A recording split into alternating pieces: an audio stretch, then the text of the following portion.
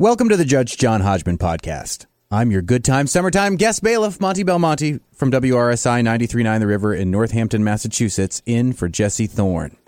This week, go set a tip jar. Emily brings the case against her friend Danny. They co-host a monthly reading series together. It's a labor of love, and the events are free. Emily thinks they should ask for donations to expand the series. Danny says that would make for an unhappy ending. Who's right? Who's wrong? Who killed off all of your favorite characters in the first two books? Only one man can decide. Please rise as Judge John Hodgman enters the courtroom and issues the obscure cultural reference. Spy rock is a subgenre of popular music from the early 1980s, about which one of three things may be true. 1. Spy rock does not exist. 2. Spy rock does exist, but only in my own mind. Or 3. Spy rock exists and is well known to everyone, except me, and it has already been described in great detail by some music aficionado, thus rendering my essay a complete waste of time. Summertime, fun time, guest bailiff Monty Belmonte, swear 'em in. Danny, Emily, please rise and raise your right hands. Place them on this copy of War and Peace. Do you promise to tell the truth through the best of times and the worst of times? Sucks to your ass, Ma Piggy, but never to kill a mockingbird. So help you, original Atticus Finch or whomever? I do. Do you swear to abide by Judge John Hodgman's ruling despite the fact that on this dark and stormy night, you should call him Ishmael? Yes, sounds good. Thank you. Judge Hodgman, you may proceed. Danny and Emily, you may be seated. For immediate summary, I should say end of summary. I love it. I knew you would. I knew that one was for you, Monty, because you love puns, and it's the end of summer. I do. It's great. In fact, by the time you listen to this, probably summer will have been well over, and I will no longer be in the summertime home of the Judge John Hodgman podcast, WERU, in Blue Hill, Maine, sitting across the dials and knobs from Joel Mann, the third man, our main time producer here. End of summary judgment in one of yours favors. Can either of you name the piece of culture that I quoted/paraphrased as I entered the courtroom? Emily, you bring this case before me, seeking justice. Take a crack at it. I am not sure what it is at all. I'm going to guess that it is an essay from The Believer. I'm not going to say one thing or the other yet. Danny, you got drug in here by your friend Emily. Yep. To answer for your crimes. Do you have a guess? I don't, but I'm going to make a guess that I think is probably wrong. Is it an excerpt from the upcoming Vacationland tour? You know what, guys? Let me say this. Both of those were great guesses that clearly involved some thought and consideration that I appreciate. And more than that, I appreciate that you both made guesses, thus allowing me to tell you all guesses are wrong. Okay. That is the opening of a lecture delivered by David Guion, Guion, co-writer of the movie Dinner with Schmucks, and my good friend performed in the year 2004 on the subject of spy rock, a musical subgenre that he defines in detail, at the 26th Little Grey Book lecture that I presented in Williamsburg, Brooklyn, in a former mayonnaise factory as part of a literary reading series that I curated. Aww. For many years. Well, specifically 5. Now beginning 15 years ago and ending 10 years ago. And we would have readings of original essays and stuff that people had written, and maybe some songs, and maybe some spelling bees and dog shows. And one time, David Wondrich dressed up as George Washington and made a colonial era punch for everybody. That's awesome. We had a good time, and it's all over now, and very few remnants of the tapes that we made of them exist because we were making them on tape. I think we were making them on Scotch tape or wax cylinders or something, because that was a long time ago. But David Guillon's Spy Rock essay from the themed Little Grey Book lecture, Secret of the Secret Agents, is one of the great ones. Very, very funny, and should have appeared in The Believer. And maybe I'll quote it in the upcoming Vacation Land tour, making all guesses right in a way. But right now you're wrong. And I only tell you about this because you guys are running a literary reading series, I believe in Portland, Maine. And so I'm suing you for stealing my idea. Oh, no. Oh, crap. Unless your reading series is boring, in which case that is a long-standing idea that's been around for a lot longer than what you and I are doing. Is your reading series boring, Danny and Emily? I'll ask Emily first. It's not boring at all. It's not boring. All right. So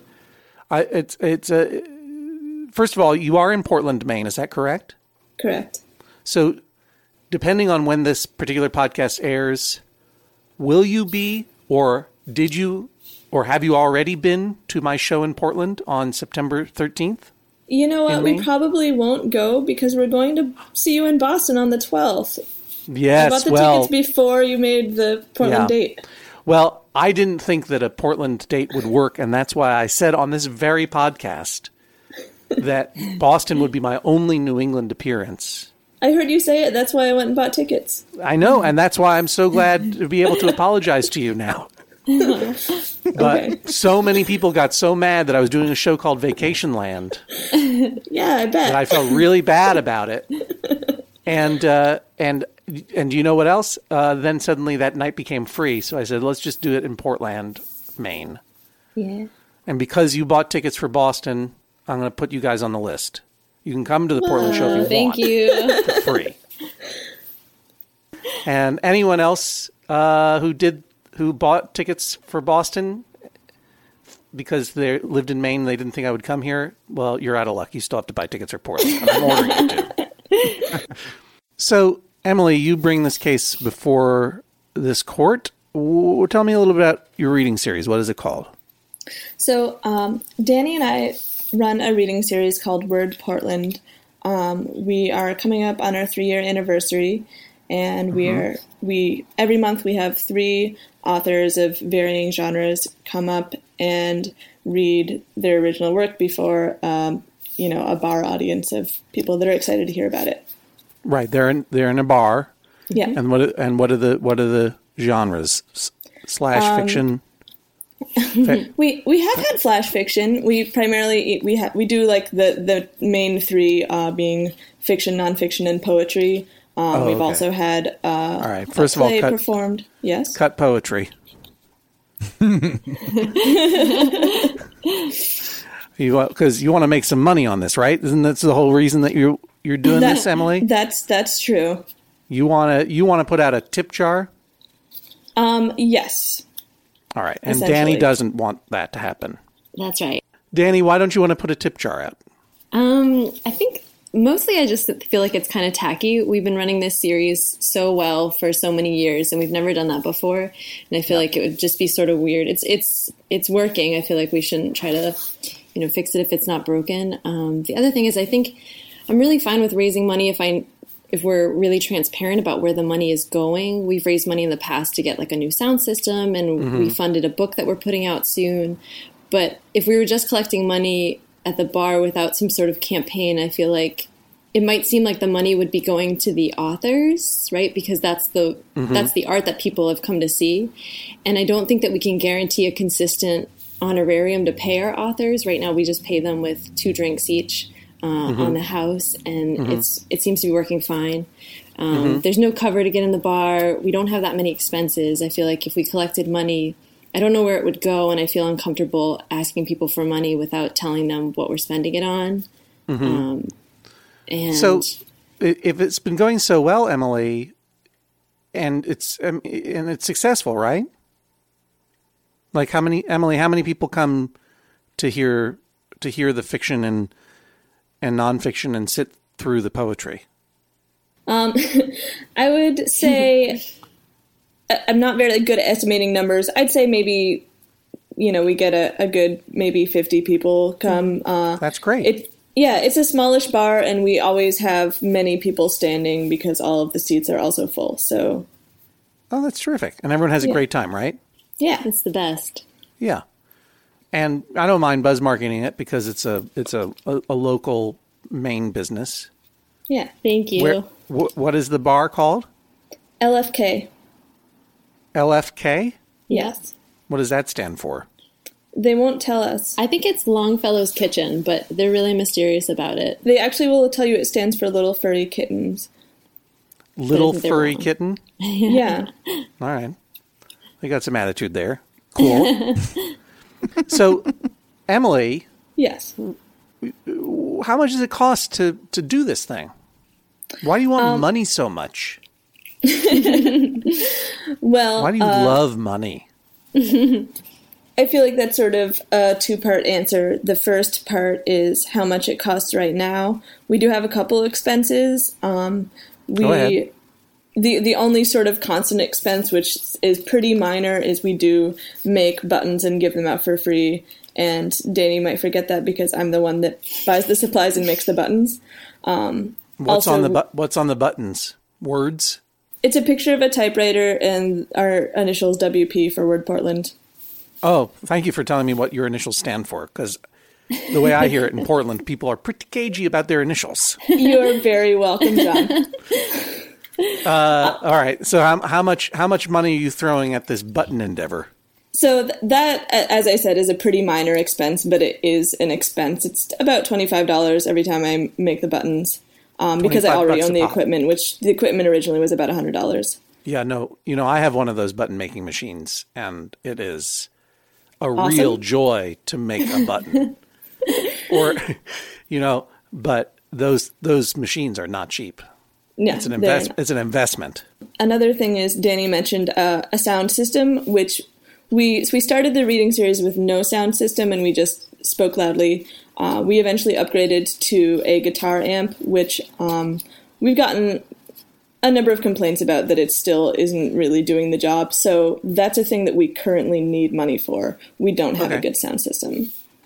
And do you feel that your audience, what your preferred method is to soak up money from your audience via passing a hat or something? Yes. So right now we do currently have a donation button on our website, which is, I'm guessing, rarely visited. Yeah, no one's ever going to press that. Right. We don't mention it. We've gotten a couple of donations through that, and literally, I mean, a couple. I think we've gotten two. Yeah. Which we think I don't think a donation button has been pressed on a website since 2003. I don't think people have gone to a website since 2014. And they're certainly not pressing those donation buttons. They are not. What kind of hat do you like? A fancy hat? Like a poetry hat? I do have a couple of nice hats. I also have a nice basket that I sort of had in mind, but I do have a top hat with a feather on it, and that would be kind of nice as well.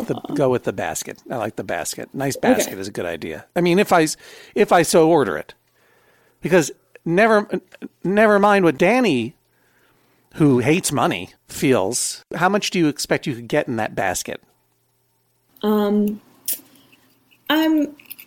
not sure. It would be awesome if, a third of the people threw in between $1 and $10. And so if I do the math really quickly, that might be $50. Right. Well, let me ask you this. Who's paying for the drinks for these poets and writers? LFK. So they're giving away 2 free drinks to these deadbeats. Yeah, they are. And so the benefit to them is they got a bunch of people coming in there buying Exactly. food and drink. What would you guess the patron is spending there? 10 or $20 on drinks and snacks yeah, or something I think like that? so. Yeah. So why do you want to pass around a basket? Why don't you just charge these people $2, $5 to come in? Well, I do love money in that I want people to give us some voluntarily. I don't want to make the reading cost money. I like that it's a free reading, and I think that's important. Well, either it's going to be free or it's not going to be free. This is what it comes down to. If you're going to routinely pass the hat and guilt people into throwing in a few dollars, then it's no longer free. I don't And think it's I not want free to, for them to begin with because they're coming to pay money to be there anyway.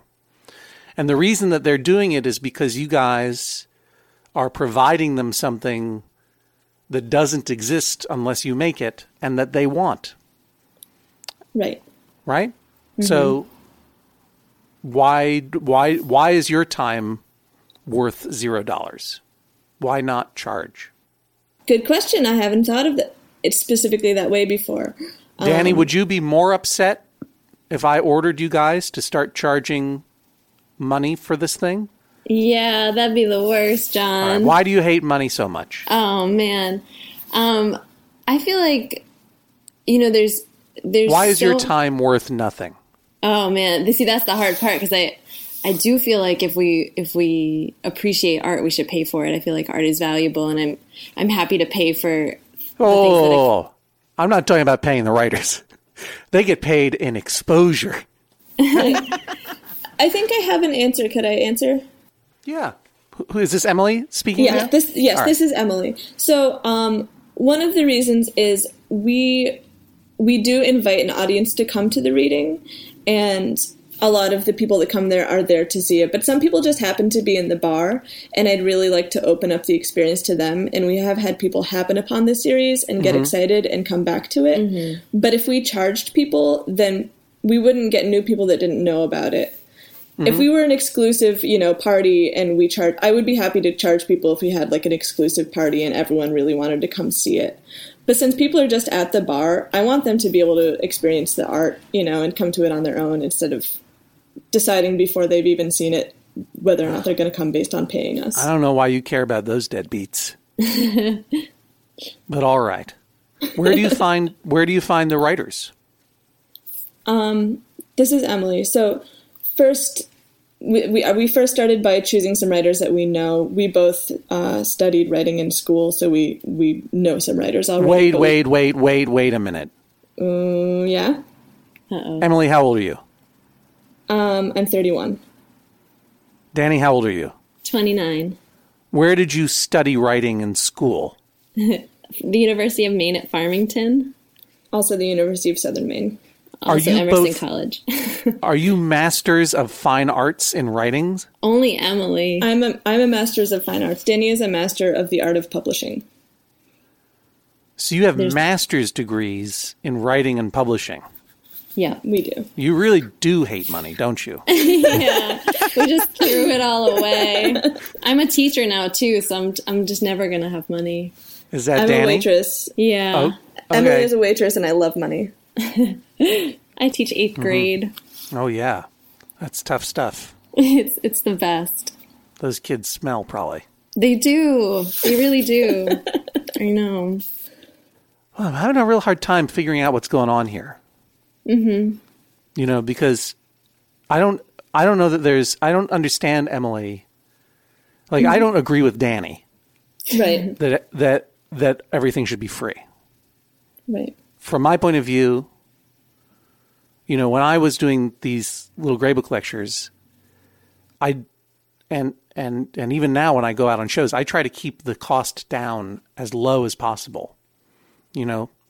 But I want, even the little gray book lectures, I knew I had to establish a precedent that some money would be paid. Right. And that was $2. And guess what? The audience was happy to pay it yeah. because it's not a lot of money. But I needed to do it in order to establish that this is something that I'm not just doing for fun. This is something that I am investing a lot of time and care in. And while no one's going to get rich off of this, having the small admission price allowed me to raise up enough money to sort of keep in a cash purse so that if I needed to, say, fly someone in as a very extravagant expense, or just get someone a car home, or, pay to rent a visual project, like an overhead projector or something, and that money was there as a backstop, but to pay for that stuff. But most importantly, it just set the precedent that I am charging money, and this is worth money. That's how I think it should be done. You think all these podcasts have put themselves out into the world for free, and then all of a sudden 2, 3, 4 years go on and they've created a huge body of work, and it's very hard to monetize. And one of the things I like about MaximumFun.org is that this is a very high-minded public institution, but the transaction is clear. We're going to ask you for money. We're going to pass around a tip jar during pledge time. It's the same thing that happens here at WERU in Maine. Yeah. You can pledge 1-800-643-6273.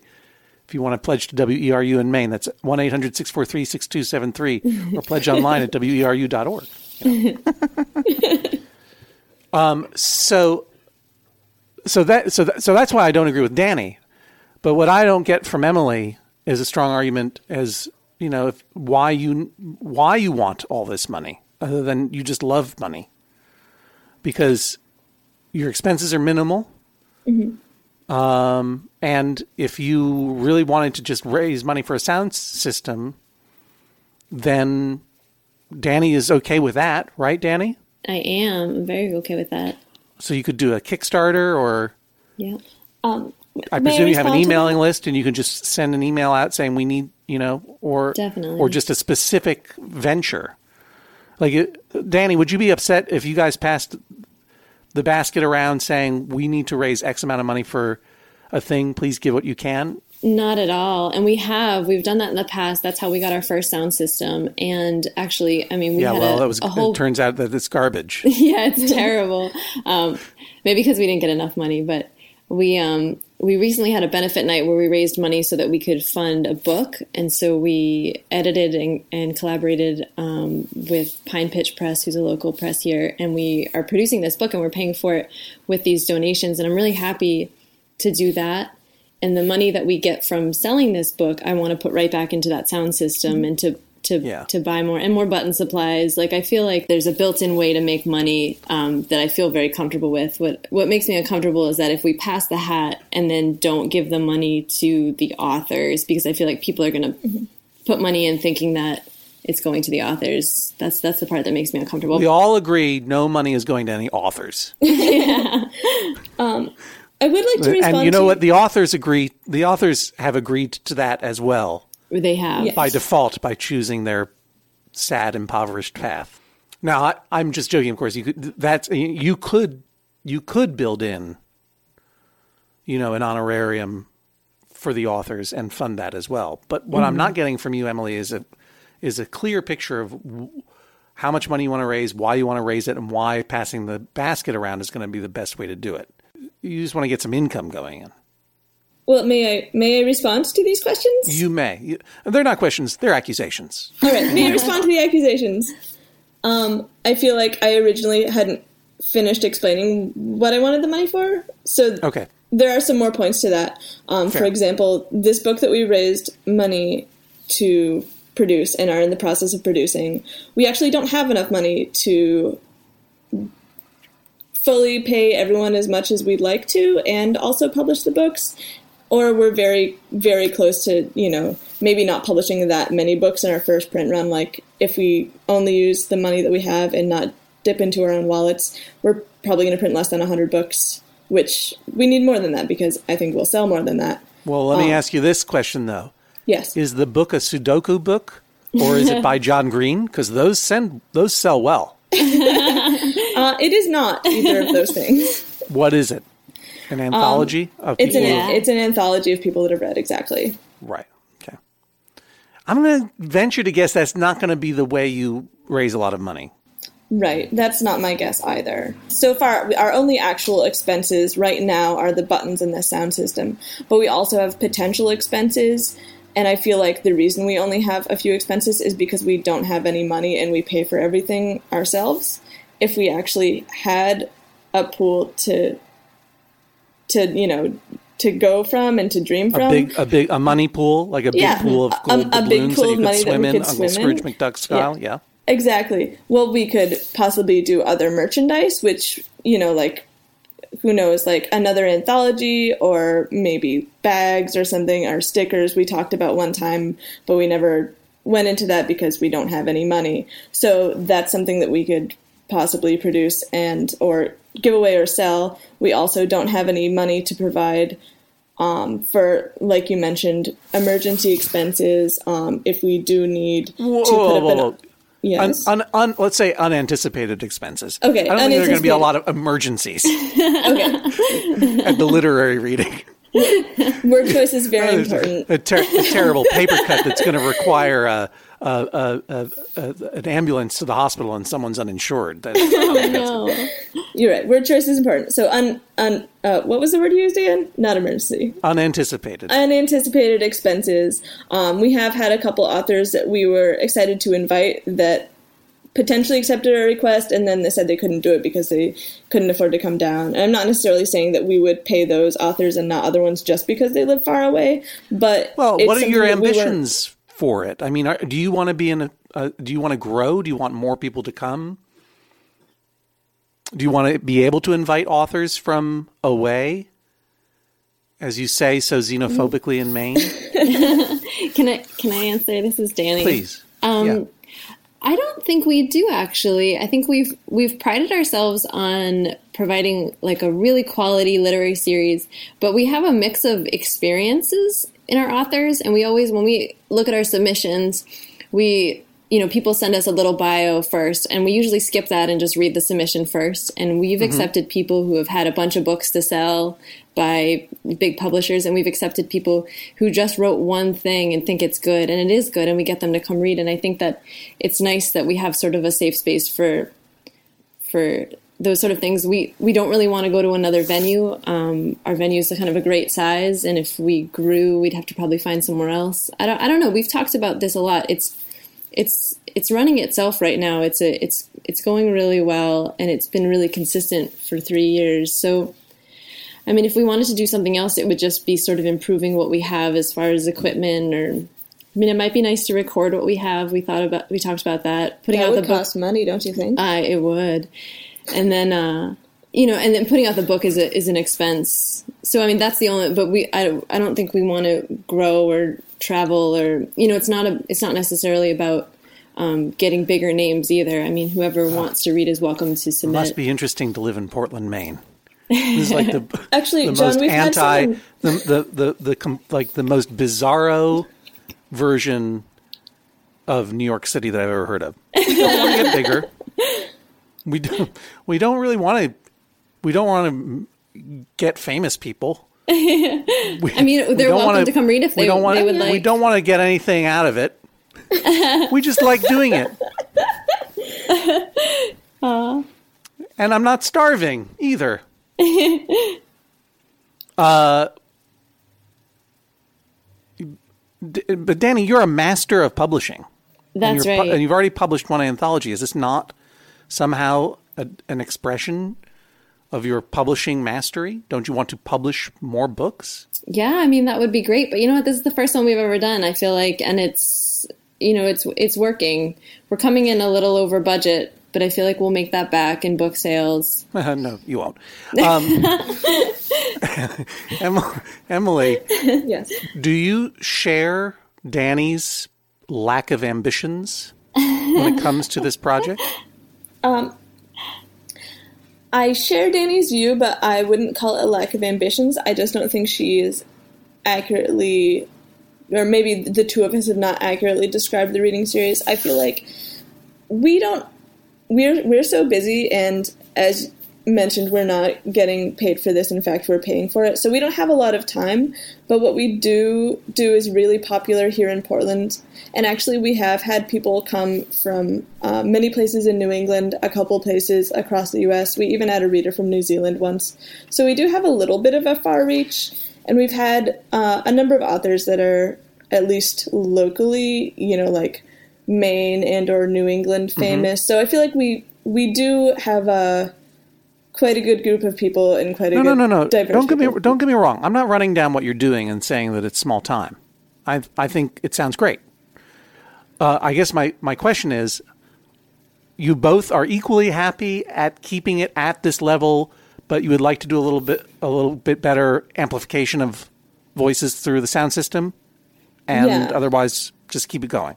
I think we want to make it possibly, or I should say, Emily, want to make it maybe a little more awesome for the people that are already involved, but I don't think we need to do anything in terms of making it a bigger space or having more people. But I want to make it as awesome as it can be for the people that are already involved. And why? And you're a waitress? Yes. Or a server, a restaurant server? Correct. Right. Great restaurant town, Portland, is what I hear. Yes, we have many. We're the best one. Why aren't you? But you have a master's of fine arts in writing. Are you doing your own writing? I am. Yes. Okay, and that's going to be. Is that the big goal for you? It's the big goal. I like to be realistic, so I'm not really banking on that making me any money. But it is an ambition that I have. Yes. And are you a fiction writer, nonfiction writer, or poet? I'm a fiction writer. Don't worry. All right. Yeah. Well, so you're right. Straight down the middle. Most likely to make money as nonfiction writer. Mm-hmm. Least likely as poet. Fiction writer, you're right down the middle. Yeah, that's right. You write some of those John Green books. Maybe you'll make a little bit of money there. Yeah, I'm going to work on my John Green book. Yeah, good. Okay. And Master of Publishing, you have no desire to go into book publishing or online publishing or use your master's degree beyond. You're also happy to sit in Portland and teach 8th grade, and this is how you get out your creative energies? Pretty much. I'm really happy to sit in Portland and teach 8th grade. And I feel like, the past couple months I have been using my publishing knowledge more because we are publishing this book, which has been really lovely. But yeah, I like being a teacher, and I feel like that's going to be my business. And, Word Portland is a labor of love in the off hours for me, for sure. Great. 2 satisfied, happy people who are comfortable with their lives. Monty, how am I going to deal with these? How am I going to deal with these jerks? I don't know. I don't speak this language. Might as well be talking to Portland, Oregon here. All right. I'll figure it out. I'm going to find the crux of this thing. I think I'm going to go into my chambers, and I'll sit in my chair and try to, for a moment, feel at peace and happy with my life and see what that feels like. And maybe that'll help me come to some decisions. Listen to some poetry and just totally tune out and maybe figure Now, out hang on, Monty. No poetry. Sorry. I'll go into chambers. Please rise as Judge John Hodgman exits the courtroom. Danny, who hates money, never wants to pay authors. What's wrong with a little bit of shake? Voluntary donation, maybe a sign at the door. It's free, but if you'd like to make a donation, no problem. Are you open to that sort of idea? Without even an announcement from your terrible public address system, you could have like a little sign at the entrance or something like that. Might that be bridge the gap, Danny? That doesn't sound too bad. I think my worry is we're just not being transparent about where the money's going. Why won't we be? Well, maybe we will be. Like, because of the sign, will have to say, like, please pay us, the curators of the series who aren't reading tonight. Maybe we'll find a nice way of saying it. Yeah, please pay us for this service that you are coming to every time. Why do you need to disclose this? Are you afraid to pay authors? It sounds like if they think we're paying authors, this thing is off. I would love to pay the authors. I just don't feel like we could get enough money to guarantee. I don't. But think you don't that have to. That can be between you and each individual author. You could do that on a case-by-case basis. Now, Emily, who loves money to the point where you have a top hat with a feather attached to it already ready to collect money. If you could think of anything more pretentious of a way to try to collect money in the in-your-face methodology of this otherwise free event. Chosen a basket. What about like a soft sell? Just one light little statement, like I said, or like a sign at the door. If we do this for free, we volunteer, but we have some expenses, and if you want to make a donation, that'd be great. Or go the commercial radio route. Forget about MaximumFun.org. Forget about WERU. Do it like we do at WRSI. Sell commercials and or sponsorships. Get Duck Fat or one of those restaurants in Portland to underwrite your whole campaign here. Duck Fat. No, we could have a Duck Fat representative come up between readers and there you go, and throw some fries at the audience. Yeah. Throw some French fries. Buzz market them like we're doing right now. All right. Well, we'll see what Judge John Hodgman has to say. We'll be back in just a moment with Judge John Hodgman's decision. You're listening to Judge John Hodgman. I'm Bailiff Jesse Thorne. Of course, the Judge John Hodgman podcast, always brought to you by you, the members of MaximumFun.org. Thanks to everybody who's gone to MaximumFun.org/join, and you can join them by going to MaximumFun.org/join. The Judge John Hodgman podcast is also brought to you this week by Aura. A-U-R-A. It's a simple but meaningful gift that you can give your mom or your dad or your step-grandparent or your uncle or your friend or anyone that you want to keep connected in your life who might not live near you. It's a digital picture frame from Aura. It's perfect for sharing pics of all the things that those friends can't be there for, from family vacations to grandkids' graduation to whatever. I have one of these, and I got one for my dad. And I got one for my mother-in-law, and it's amazing. We look at the photos all day long, and we're able to easily update their Aura frames so they see all the latest pictures from our lives as well. It comes with unlimited storage, simple controls on the frame. You can upload as many photos as you want, and your mom or your dad or your stepdad or your stepmom or your friend or whatever can pick the perfect one. And it takes only about 2 minutes to set up. Seriously. See why it was named the #1 digital frame by Wirecutter, The Strategist, and Wired Magazine. Right now, you can save on the perfect gift that keeps on giving by visiting auraframes.com. For a limited time, listeners can get $20 off their best-selling frame with code Hodgman. That's A-U-R-A frames.com, promo code Hodgman.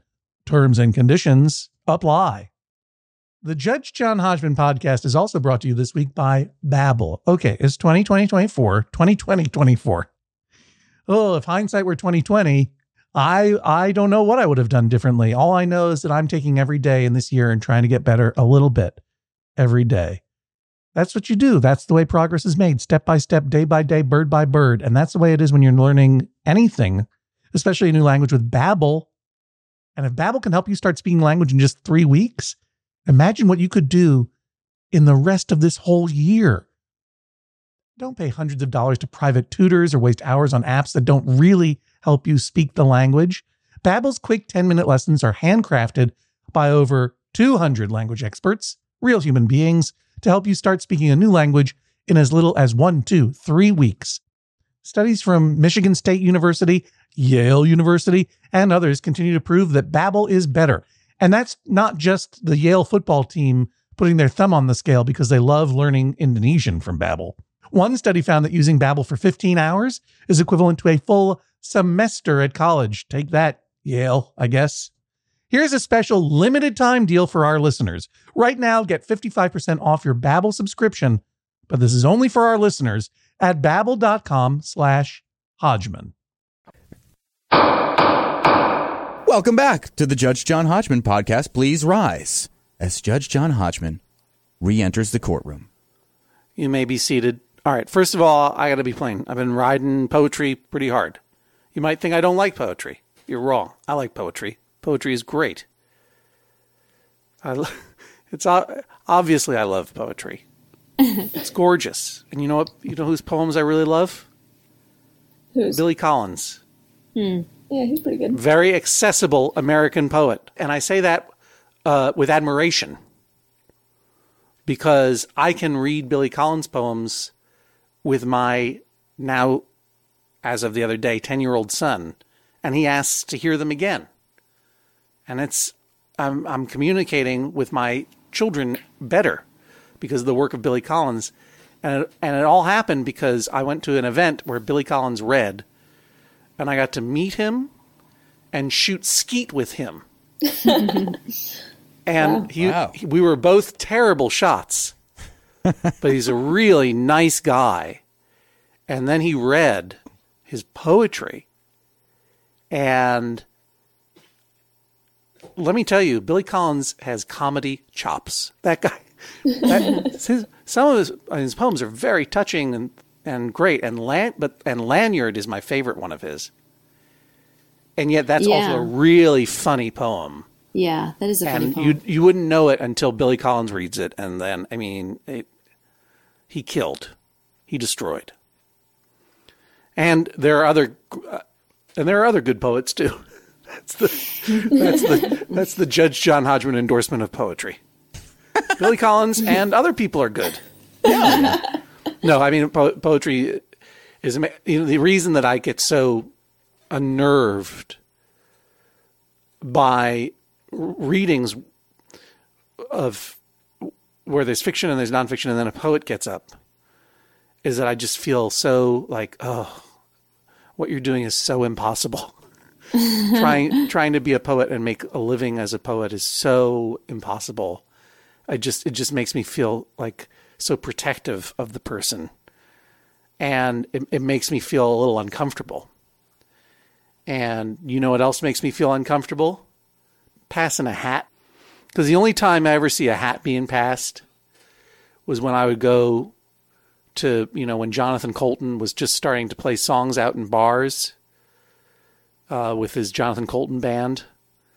And we would go to the Sidewalk Cafe in the East Village and see Jonathan Colton play a few songs and then another band play a few songs and then they'd pass that jar around.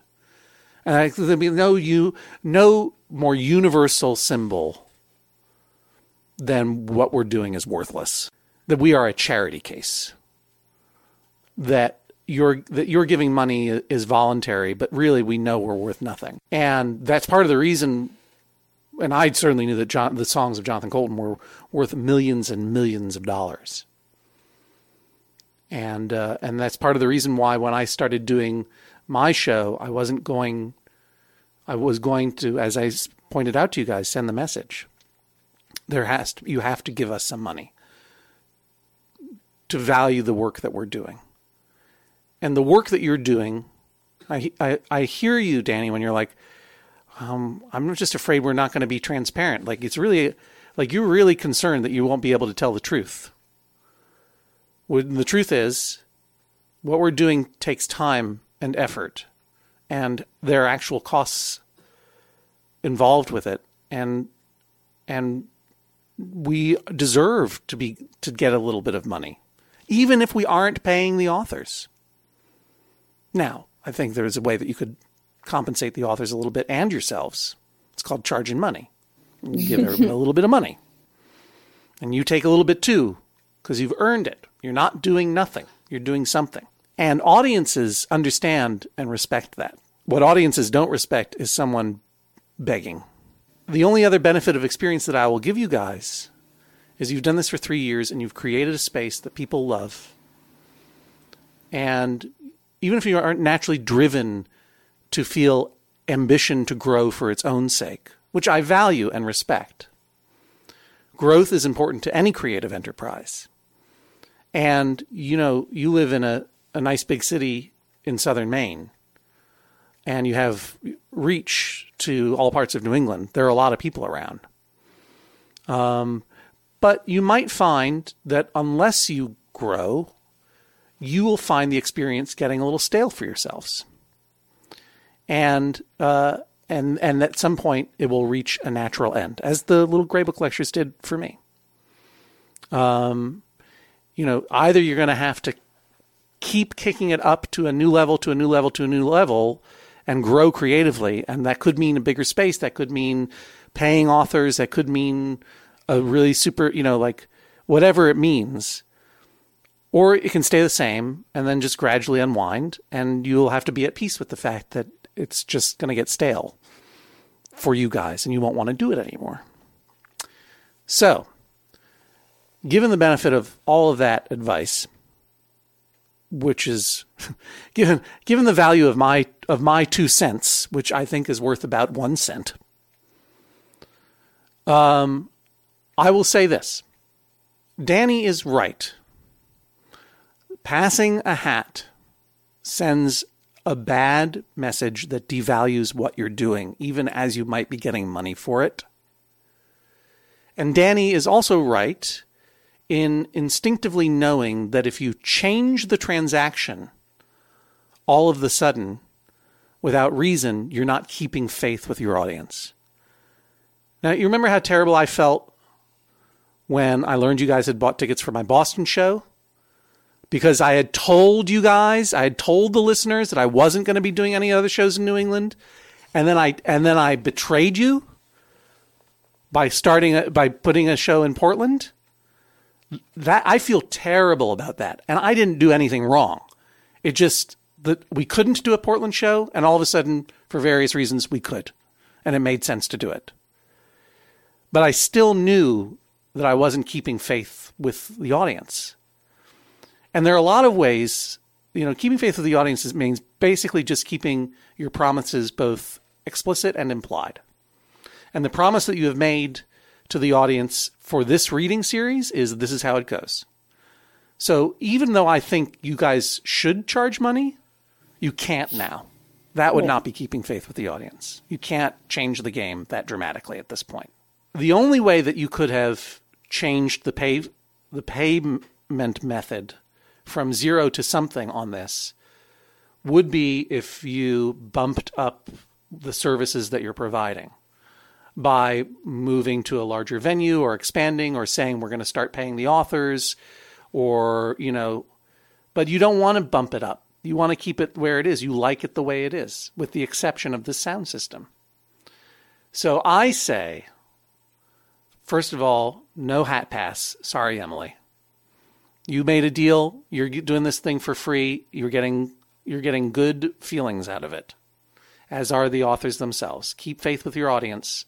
Don't pass the hat. Don't charge admission on this one. Wait until this reading series gets stale and falls apart. And then the next thing you start charging $2 at the door to begin. That's my advice to you. My other advice to you is that you go through the publication of this anthology and hold on requesting money for a new sound system until you've already gotten the anthology out there, because that was something you did a fundraiser for. And you don't want to do too many fundraisers too quickly. You want to balance them out a little bit. And then when the time comes, and you'll know when it's right, you'll do what we do at MaximumFun.org, and you just go out begging. And you say, we need a new sound system, and we need to raise this amount of money, and this is the Kickstarter or the GoFundMe or the method by which we're going to raise the money, or the potluck dinner we're going to hold, or whatever it is. And you'll raise that money, and then you'll get the better sound system.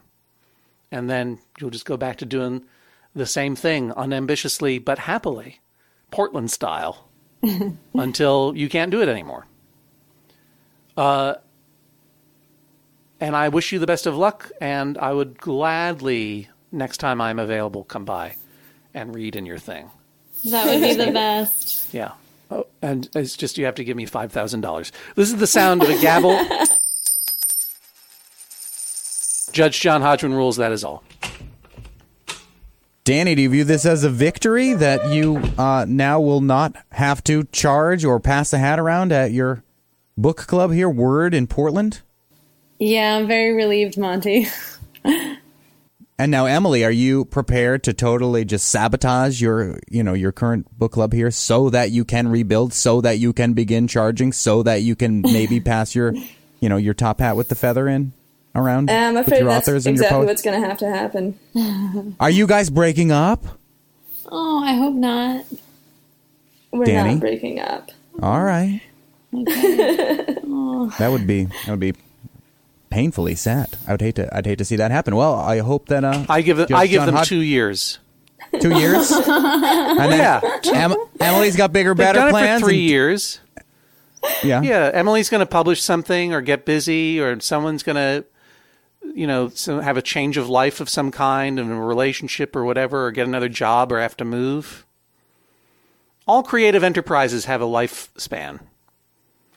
And I'm breaking in and breaking the fourth wall of my chambers to say, obviously the Judge John Hodgman podcast will continue. But this is our last recording here in the studios of WERU with Joel the Third Man. Thank you, Joel. I've been right about everything so far, right? Yes. He's nodding. Yeah. And our last summertime fun time talks with Monty Belmonte down at WRSI The River in Northampton, Massachusetts, my home Commonwealth. Thank you, Monty. My pleasure. And I'm glad that our final litigants in this last recording in Maine are people from Vacation Land itself. So I hope everyone who's listening had a wonderful summer. And if you'd like to hear all about mine and other things, you can come see me at Vacation Land, johnhodgman.com/tour. I will aim to keep faith with you. And if you feel you are wronged, we can talk about it afterwards at the signing. But in the meantime, thank you guys both, Danny and Emily, for being on the show. Back for another game. You know it. What's going on? Just one more week till Max Fun Drive. Hard to believe. It's been a heck of a year since the last one. We're now a worker-owned co-op. We raised $50,000 for charity last year. And we've added a bunch of awesome new shows. But do you think we're ready to do it again? Absolutely. Lovely new gifts are lined up. The episodes will be amazing. And wait till everyone hears the bonus content. Yeah, plus they know to go to MaximumFun.org/newsletter, so they're getting all the news. Oh, like that meetup day is on Thursday, March 21st. Then what's bothering you? Me? Oh, nothing. We're all set for Max Fun Drive to start on Monday, March 18th. I just didn't want you to see this coming. Check. What? Hang on. Most of the plants humans eat are technically grass. Most of the asphalt we drive on is almost a liquid. The formula of WD-40 is San Diego's greatest secret. Zippers were invented by a Swedish immigrant love story. On the podcast Secretly Incredibly Fascinating, we explore this type of amazing stuff. Stuff about ordinary topics like cabbage and batteries and socks. Topics you'd never expect to be the title of the podcast. Secretly Incredibly Fascinating. Find us by searching for the word secretly in your podcast app. And at MaximumFun.org.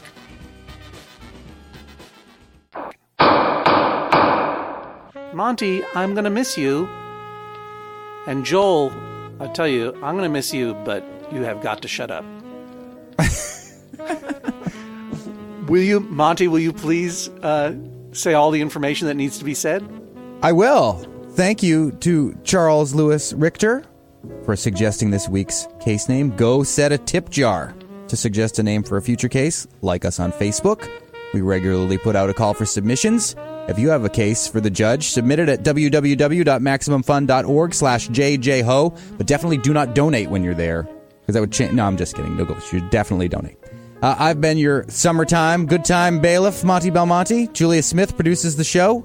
Mark McConville is our editor. Special thanks to Joel Mann at WERU for engineering for us in Blue Hill, Maine. Thanks for joining us for the Judge John Hodgman podcast. A hot dog in Maine is bright red, and it is not a sandwich. MaximumFun.org. Comedy and culture. Artist owned. Listener supported.